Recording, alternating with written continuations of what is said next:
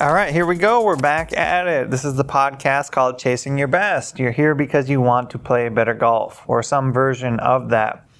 And this platform is my platform to talk about the golf learning curve. Every day I get to spend time with players from all walks of life and help them from where they're at get to where they want to be.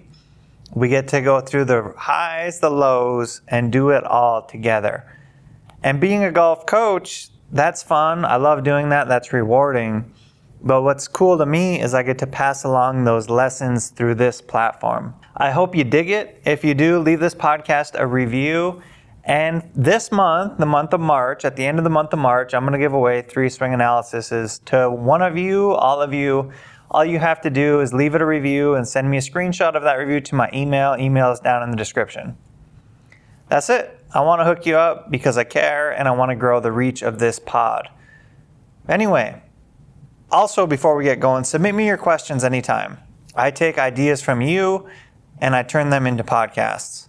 Not every idea comes that way, but certainly a good chunk of them do. So keep letting me know what you like, what you don't like, what you want to learn more about, the rants, the raves, all that stuff. Today, we're talking about how to choose your foursome. Sometimes I call this a golf podcast, and it is a golf podcast, but golf is a vessel for like a little more than just golf. What you do on the golf course is what you're going to do away from the golf course. And this topic is kind of near and dear to my heart. How do you choose your foursome? Because those people, your foursome, your group, your squad, they're going to impact your development. Do they need to be better than you? Not necessarily. Do they need to be worse than you? Not necessarily.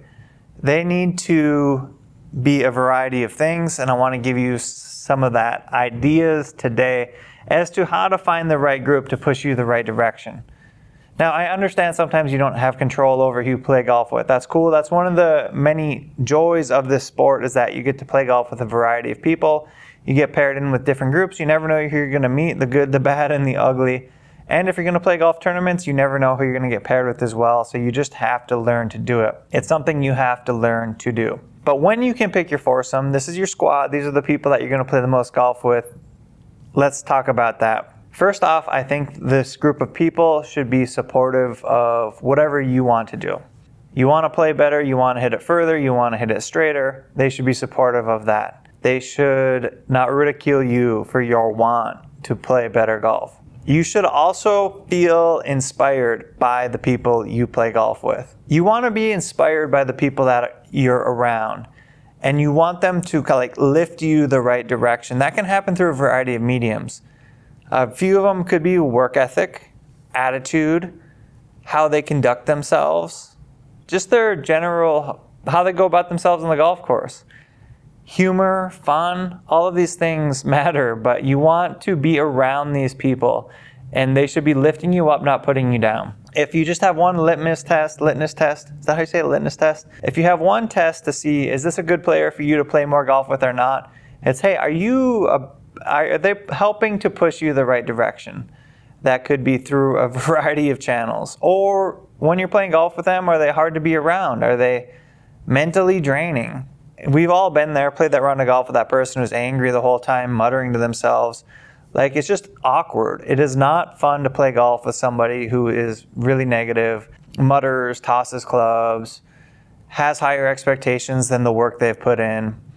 That's not cool. It's not fun. But the kind of person we want to play golf with is the kind of person that can go out, play golf, keep a positive mindset. They don't need to be a chatty Cathy. They don't need to be the most bubbly person. But it needs to be fun. It needs to be cool. And it is nice if you can also play some golf with people that are above your level. Because playing with people that are above your level will help you rise up. You'll get a reflection on the things they do well, the things they do wrong, and the reason they're shooting better scores than you at the end of the day. Now, I don't want to discourage you from playing golfers that are worse than you, because that's good too. Because you're better than those golfers, so you're helping them in a way. And that's the circle of golf life. That's how we mentor players. That's how we bring them into the game. That's how we help develop people and help them find joy in the game, is help them work towards being a little bit better. And part of that can be just playing alongside of them and keeping a positive attitude and showing how to conduct themselves through the round. So should they be better or worse than you? That part doesn't matter as much as it matters to just have a great attitude while you're out there. The main things we can control when we go to the golf course is our effort and our attitude. We can try hard and we can keep a good attitude while we do it. And really that's about all we can control. I would add one third thing to that is your process. You can go through your processes. You can have processes in place for practice, for play, and that's another thing that you could control. But the attitude for me is a really, really big one. Like if you're playing golf with somebody who's mentally draining, it's going to suck away from your game at some point. Maybe it's not now, maybe it's a little down the road. It's difficult time after time to listen to somebody beat themselves up continually and just not lift you up. And maybe that person maybe they could have a better attitude and you need to talk with them about that. Those conversations aren't the most fun to have, but hey, if they're really your friend, then it's a conversation worth having with them. Kind of gritty, it sucks, it's not that fun, but that's what friends are there for, like the good and the bad. And some people just don't know that their body language might be affecting others on the golf course. They're just not aware of that. So a good friend should help them through that. But guys, I just wanted to have this conversation with you today because that old saying rings true. The 5 people you surround yourself with, you're going to be the most like.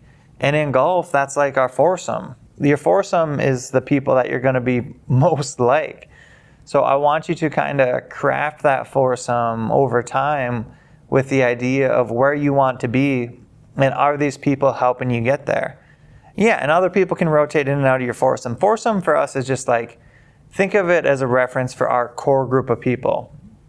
Who are the core group of people we're going to golf with? Are they good? Are their attitudes positive? Are they putting effort in? And are they lifting you up the right direction? These are all questions you want to ask. And man, I don't know. If there's one thing that I feel has impacted my 20s into my 30s, is just it's the group of people I've spent the most time with. I've really refined the people I hang out with, and it's been such an amazing like change of direction. Because I'm hanging out with people that want to work hard, I feel inspired being around them. It just sets everything moving the right direction. And there's room for all of us to succeed, by the way. You don't need to have an attitude that if one player is getting better, another player won't in one fashion or the other.